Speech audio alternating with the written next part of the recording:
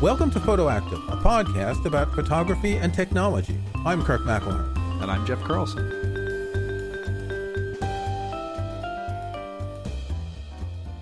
So today for I guess this is our Christmas episode. It's going to come out a few days before Christmas. We don't have a Christmas gift guide. We've done that in the past. We have a question that we're going to try and answer. What is the ideal focal length for a lens on a camera? Oh, well, that's easy. According to the internet, it's 50 millimeters. Thank you, everybody, and we'll see you next week. Well, that's not what the internet says, actually. Why would you say why? What's the reasoning behind 50 millimeters? Okay, well, so from what I could tell, and I've heard this in multiple different ways, that the focal length of a 50 millimeter lens is the closest to the focal length of your eyes.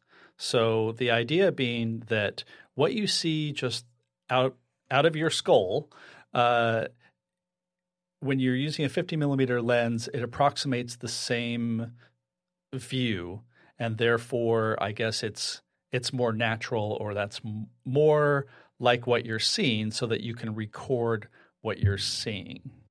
There's a lot of logic in that. And historically, the 50 millimeter lens was the lens that you would get with a camera back in the film days, with an interchangeable lens camera. And I think it's probably the best focal length to start with when you're working with a camera, because it's close to the normal field of vision. And it allows you to look at the world, put the viewfinder up, and put those four lines around the frame of what you're seeing that matches what you've seen. There's less of an abstraction with a 50 millimeter lens than with other focal lengths. Now, I really like the 50 millimeter lens, or for us, Fujifilm, a 35 millimeter equivalent, or any APS-C camera. Yeah. And part of it is habit, because I've been using it for so long. It was the first lens I ever had. But part of it is I do like that true representation of reality, because one thing the 50 millimeter lens doesn't do, or doesn't do much, is it doesn't distort reality, right? You take a very wide angle lens like a 28, and the edges are distorted, even though your camera might sort out that distortion, but you can see that things toward the edges aren't quite right. And with a 50 millimeter, you don't get that. Now, we mentioned, I think in our last episode, if you've got a camera with a big enough sensor, you can crop in the center. So a lot of less issues around that.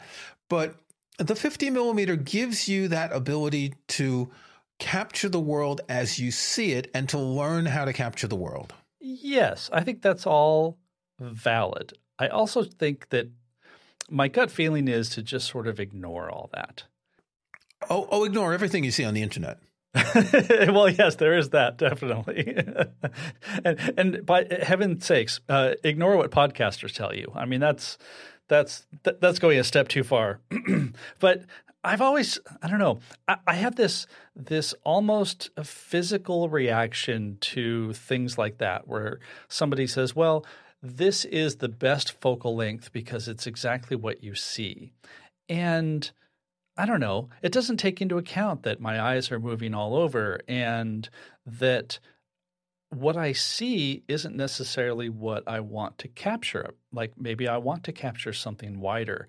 And so it's sort of like, and we'll reference our possibly my favorite episode title ever, The Rule of Turds, which is the idea that every frame has to be composed with a grid of 9 different quadrants and all that stuff. I don't know. This ideal focal length just feels like that. It's been passed down from photographer to photographer. And while it's not bad, it just doesn't seem like it should be gospel. Am I just being too contrarian?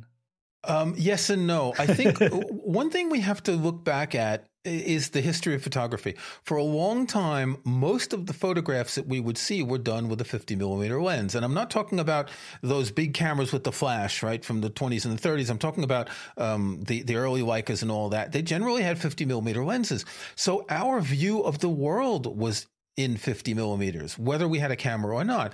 Now, we've progressed a lot since then.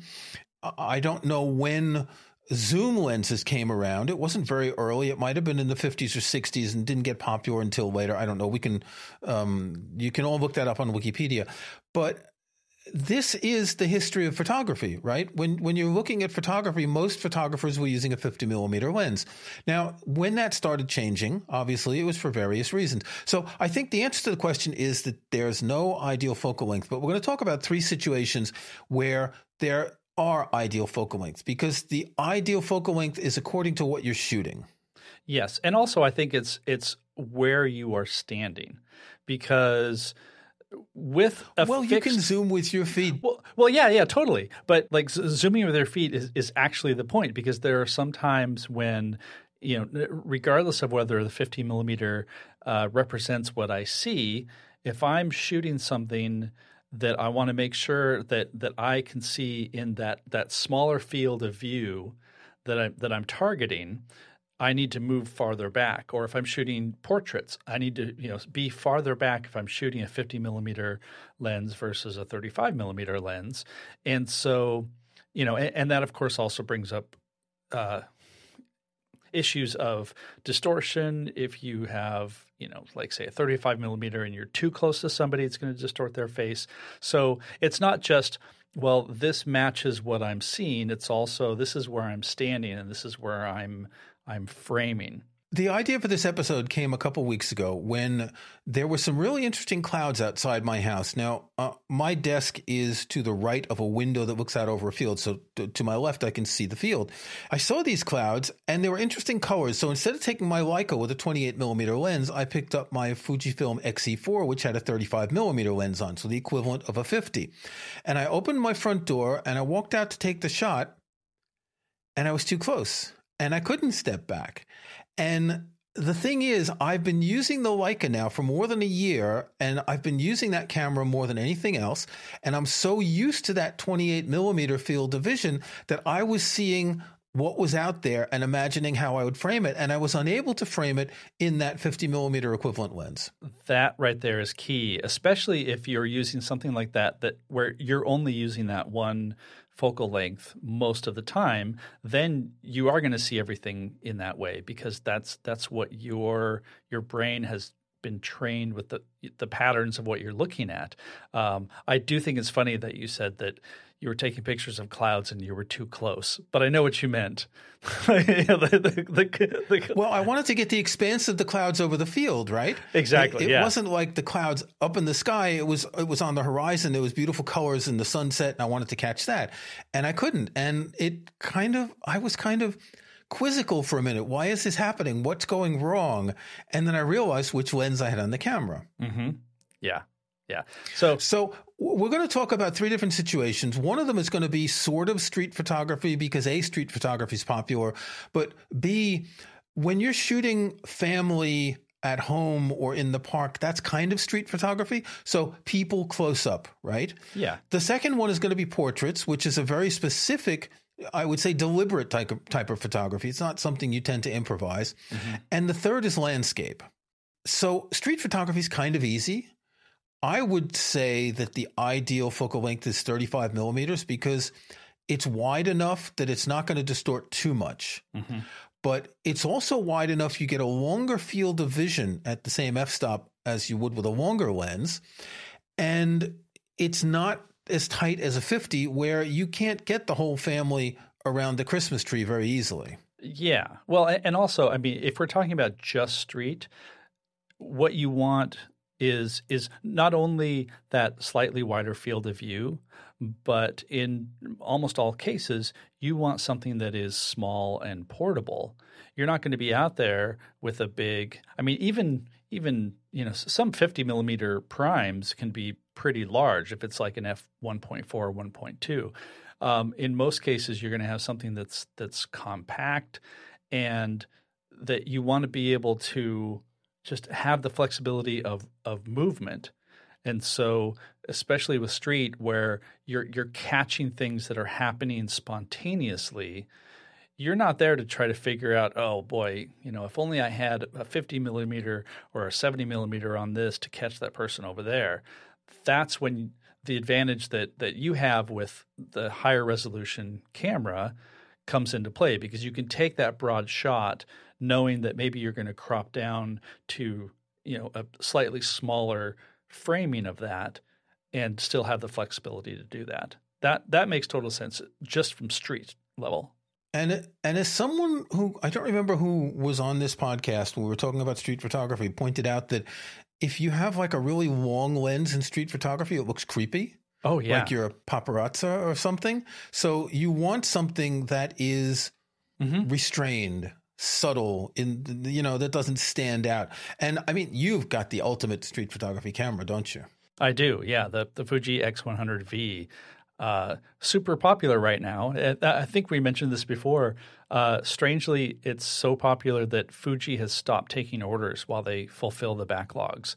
Think about that for a non-smartphone camera, how long it's been since that happened. I know that there are some launches of specific camera models that takes a while to get stocked, but this has been out for more than a year, I think, the X100V. Yeah, 2 years. I think it came out in 2020. Yeah, it's so popular that they've stopped orders.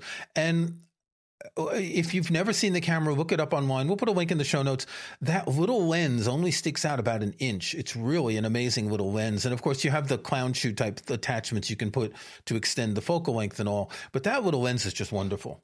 On the flip side, the Leica Q2, either color or monochrome, and has a 28 millimeter lens, which is quite large. So not all wide-angle lenses are small. Some are and some aren't. But I would say that your basic lens for – see, now here I'm going to say there is an ideal focal length. If you're going on vacation, you're only carrying one lens or a camera with a fixed lens, get a 35 millimeter, because you'll get people, you'll get the expanse of the landscape, you'll get close-ups when you're like – on some Italian street and you want to catch the images of the old buildings, right? You'll get all of that. The 35 is extremely flexible. Yeah, I think that having a broad view is always going to be better than having too narrow of a view, because you're going to miss things.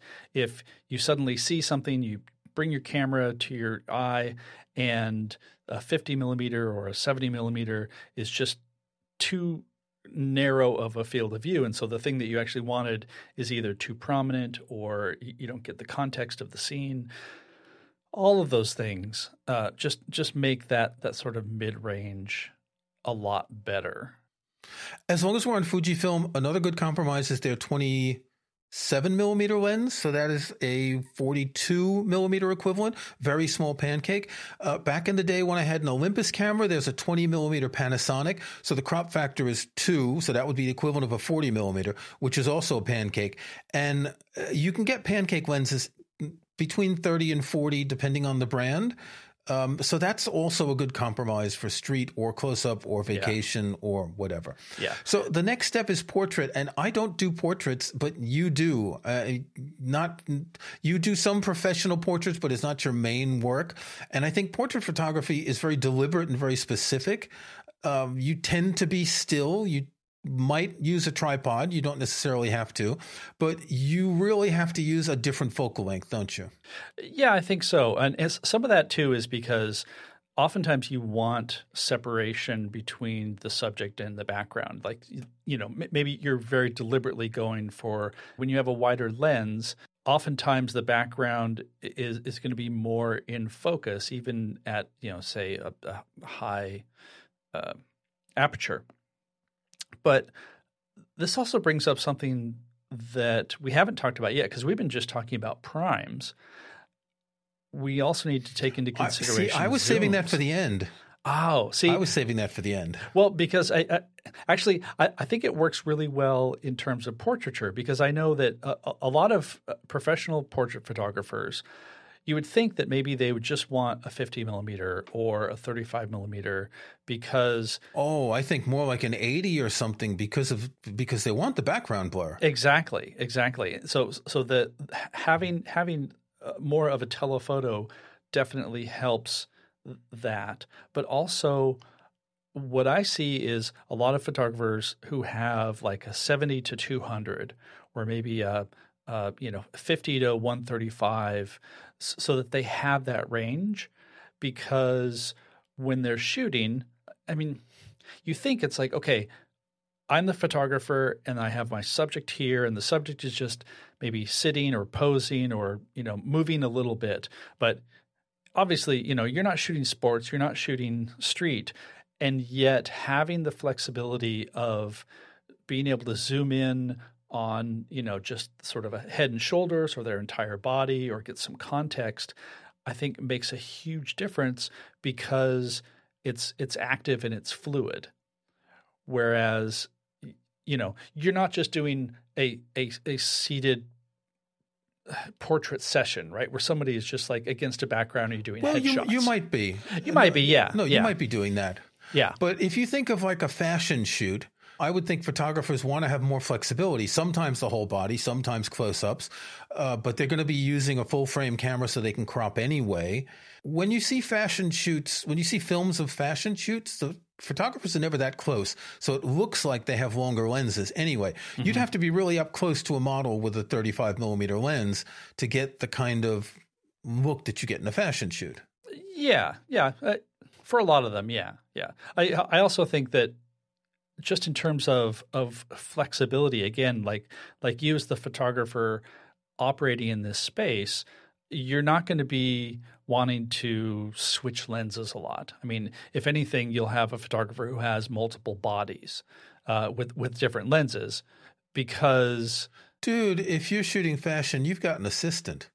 Well, the assistant gives you the other camera. That's exactly it. Actually, stop me if I've told this story before, but a friend of mine had a chance to meet Annie Leibovitz and was talking about cameras and buffer speeds and things like that. And he asked her, well, what do you do when your camera's buffer fills up?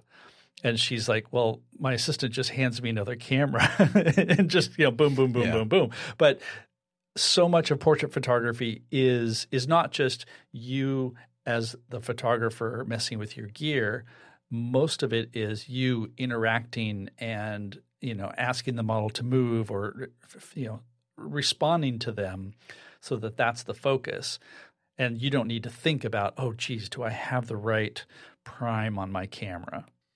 Well, I think most of our listeners probably don't do many portraits, but if you do need to do portraits for friends or family or people in your business, think about using a longer lens, taking the time to get the lighting right. Use a tripod if you can. But anyway, I think that's another story. I wanted to pick the 3 different scenarios to show the difference of the focal length that could be appropriate. Yeah, definitely. Okay, landscape. Now, this is an interesting one because there are 2 schools of thought. Oh, you want to have the zoom lens to get those distant mountains. Oh, you want to have the widest lens possible because you want to get the biggest expanse. I interviewed Bob Kohlbrenner, who's a landscape photographer, worked with Ansel Adams back in the day. And he was telling me how he has these really wide cameras that he really likes to use. He doesn't ever use telephotos because he's taking pictures of the California shore or the mountains and Yosemite and stuff like that. And landscape photography, you want to be immersed, don't you? You do, but it's sort of funny because you can be just as immersed with a 100 to 400 millimeter zoom when you are zooming way into a detail. What I think is funny, looking back on our situations here, we've gone from having just the bare minimum amount of gear, so one camera, one lens, oftentimes just built into the camera. Portrait photography, we've got a few different options. Maybe you have like a zoom that's like a 70 to 200 and maybe another lens that's, like a really nice prime. And now with landscape photography, we sort of have the whole bag because when I've shot landscape photos, one of the lenses that I own is a 12 millimeter Zeiss lens. And I mean, 12 is really, really wide.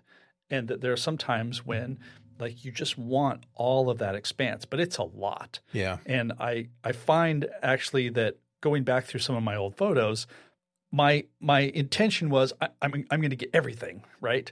But you get everything and then there's really nothing to focus on unless something spectacular was happening in the skies. And so, when I've gone on landscape trips and workshops, I've rented a 100 to 400 millimeter lens because there are times when you absolutely do want to zoom in on different details. And so it sounds almost embarrassing because I go out on a landscape trip and my bag is full. I've got everything with me. It's not a situation where I am, say, traveling and I only have 2 lenses. I've got what? We'll put a link in the show notes to the episode with the photo of all the gear you took on your trip to Europe a few months ago. That picture is just going to come back over and over and over again in this podcast. Is like, I just can't imagine. I mean, that would be everything I took. I mean, that would be my clothes and shoes and coats and everything what you took there. Go listen to those episodes about lessons learned there. And so if I were to do the same thing for a landscape trip, I would actually need a wider lens to shoot it all from top down because I am bringing almost everything because I don't know if I'm going to be looking at, a big epic expanse like a mountain range or something, or if what's interesting is maybe a peak or trees or, a barn or something like that. So I find that to be the most flexible, but it's also me making sure that I have something that can transport me and I don't have to, take all my gear and go hiking for several miles, which I've also done. It's just not as good. So what if you could just have one lens that covered everything, the one lens to rule them all? Now, very early in Photoactive, I was the prime lens guy, and over the years, I've changed a lot. And while I loved the 28 millimeter on my Leica, on my Fujifilm, more often than not, I'm using the 16 to 80 zoom lens. So in 35 millimeter equivalent, that's 24 to 120. That's a big range. That's from comfortably wide, like 24 is okay, it's starting to get, distorted wide, to comfortably long, and that covers an awful lot of situations. I think when you go out shooting landscape and you have this big camera bag, you're worried about missing everything. If you don't have all the lenses, you might miss things and you'll miss that one great photo that you could never, ever get again. And maybe just having one lens on your camera and just accepting that you won't get every photo. That's the way to go. You're filling me with so much anxiety right now. What do you mean go out into the landscape and bring just one lens? No.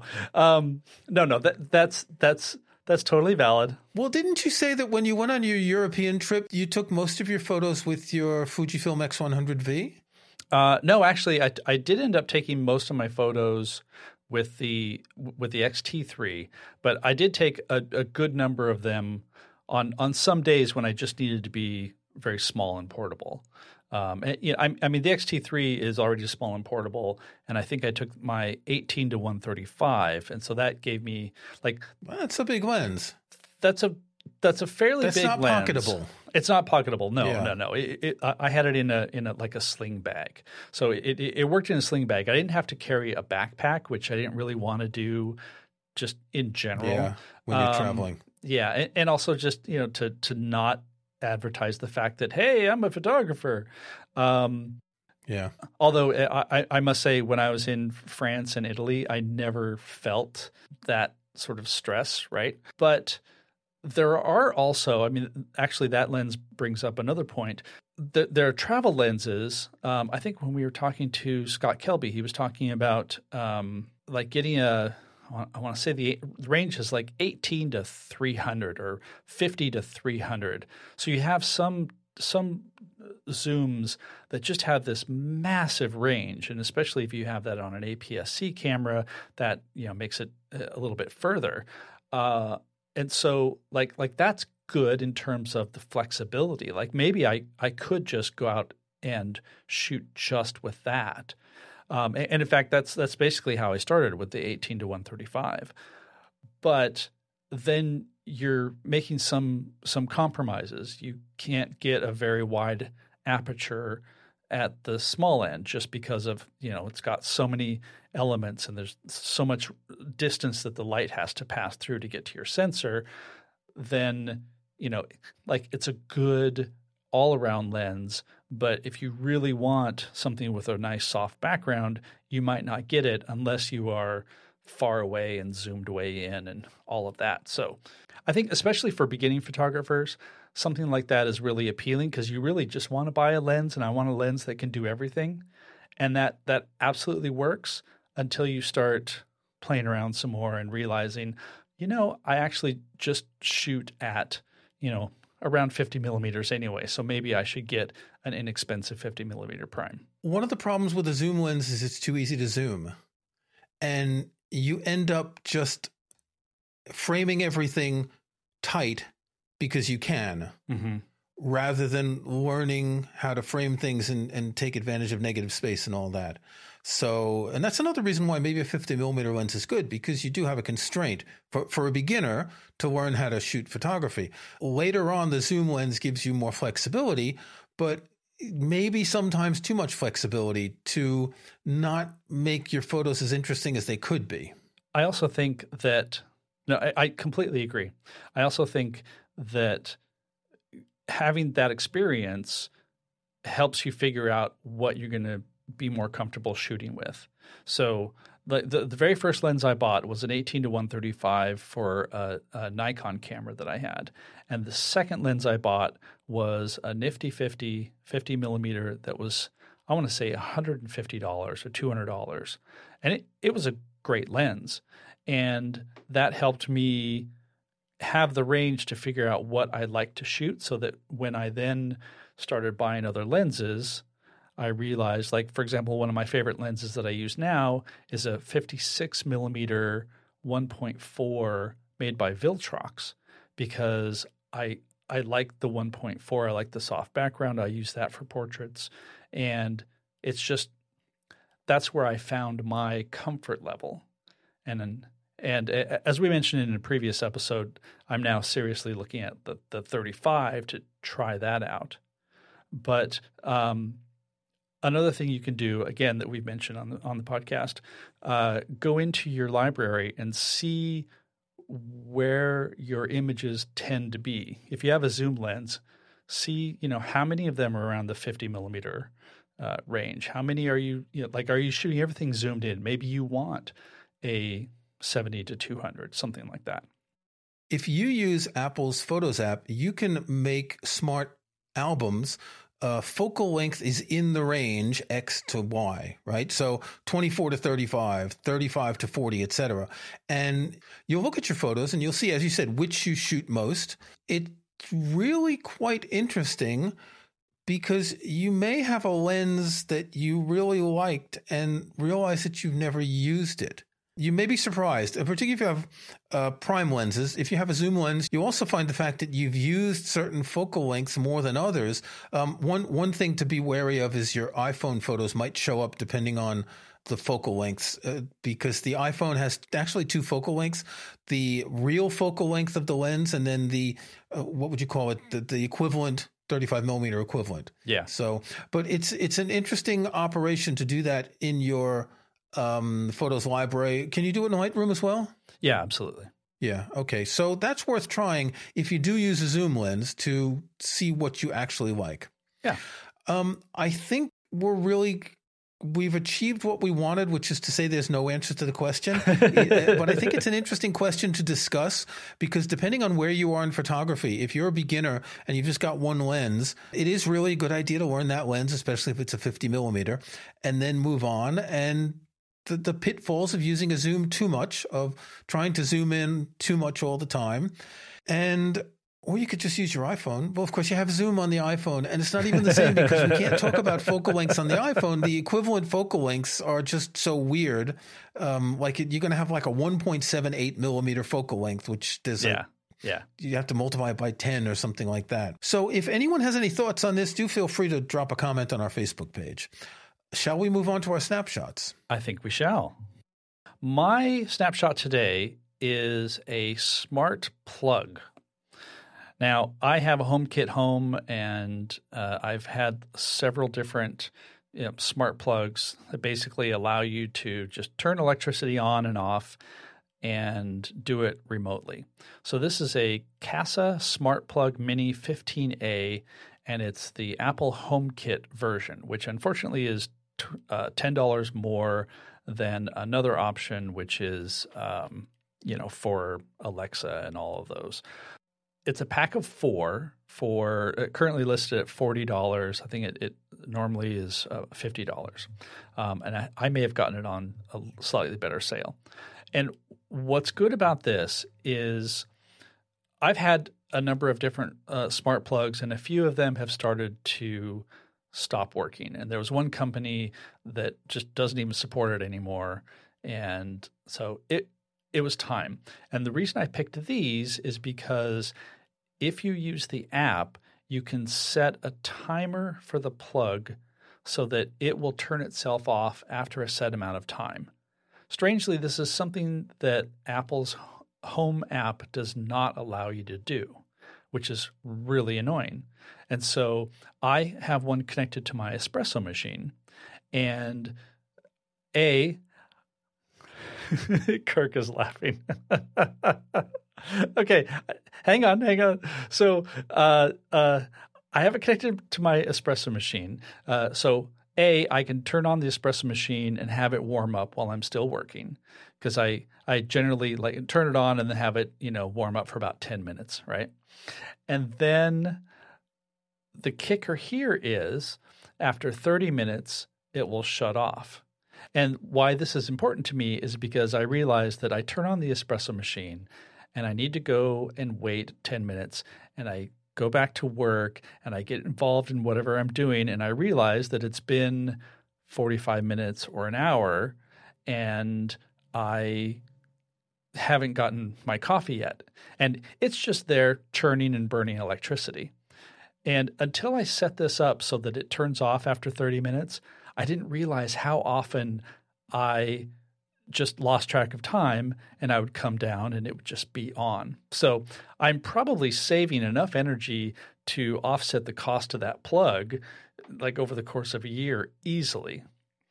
So that plus the fact that for example, in my studio here, I have some LED lights for when I'm doing Zoom calls, visible Zoom calls. And before I'd have to turn those on manually, and it just got to be such a pain. So now I just have them plugged into a strip and can do it remotely. So now I've got a couple of Eve Energy. Eve is a company, you may remember Elgato. Eve was born from Elgato, which is kind of split into two. The one side does gaming and live stream things, and the other one does these HomeKit things. And there are several things that are really useful. First of all, you can set something to go off after a certain amount of time. You can also roll a shortcut using iOS or Mac OS. So you could make a shortcut with turn my plug on and in 10 minutes later, remind me to go make my coffee. Sort of thing. So that would be really useful. The other use that I found interesting is that all these smart plugs will tell you how much power is being used. So when I got them, electricity is very expensive here in the UK. It's doubled in the past year. So when I got them, I went around and I tested a number of things to see what cost what. You put in your electric rate and you'll see how much it costs in real time or, per week, per month, whatever. And it's really useful to find if you're bleeding electricity. For example, my TV room, I have my TV set, my Sonos Arc, my Sonos Sub, my Apple TV, and my CD player, all on standby. They only use 9 watts, which is really nothing.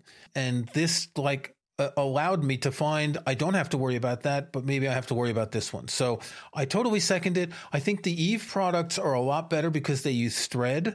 Thread is what's becoming Matter, is this sort of home automation mesh Wi-Fi Bluetooth thing, and I'll put a link in the show notes for an article that I wrote about Thread explaining what it is. It's really interesting in terms of home automation. Excellent. So what do you have this week? This is related to photography. This is a new set of Vim Vendors films on 22 Blu-ray discs. It comes in a nice sort of I guess it's like a 2-to-1 aspect ratio book with 2 discs on each hard page. It's all of his feature films. It's most of his short films. Many of them are restored in 4K, others restored in HD.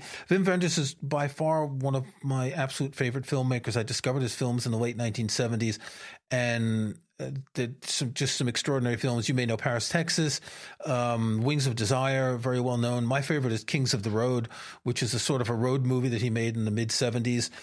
This just came out, and I just got it delivered yesterday, in fact. Now, this is not available in the U.S. I'll put a link to Amazon UK in the show notes.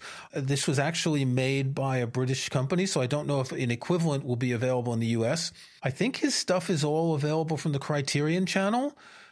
So maybe if you have that, I wish we had that streaming service in the UK. We don't. It's only available in the US. So you can see his films in other ways, but I don't know how accessible the 4K versions are outside of this new set. So it's just called Wim Wenders, a Curzon collection. Curzon is a film distributing company. Lovely. So now I know what you're going to be doing over the holiday break. Yeah, I'm going to start watching tonight. That also reminds me, it is the holiday break, and so we are taking the next scheduled episode off, which would have come out on the 6th. So our next Photoactive episode will be January 20th. So while we are on hiatus, we'd love to see the pictures that you take and any comments, everything that you want to tell us, or this is a really bad lead up to just say, come to the Facebook page, our Facebook group, Photoactive Facebook group, where we do have discussions about photography and about episodes, but we would love to see what you're shooting and especially which focal lengths you're using. Do you agree with what we said? Don't know. Okay. So happy holidays, Jeff. Until next time. Happy holidays. Until the next year.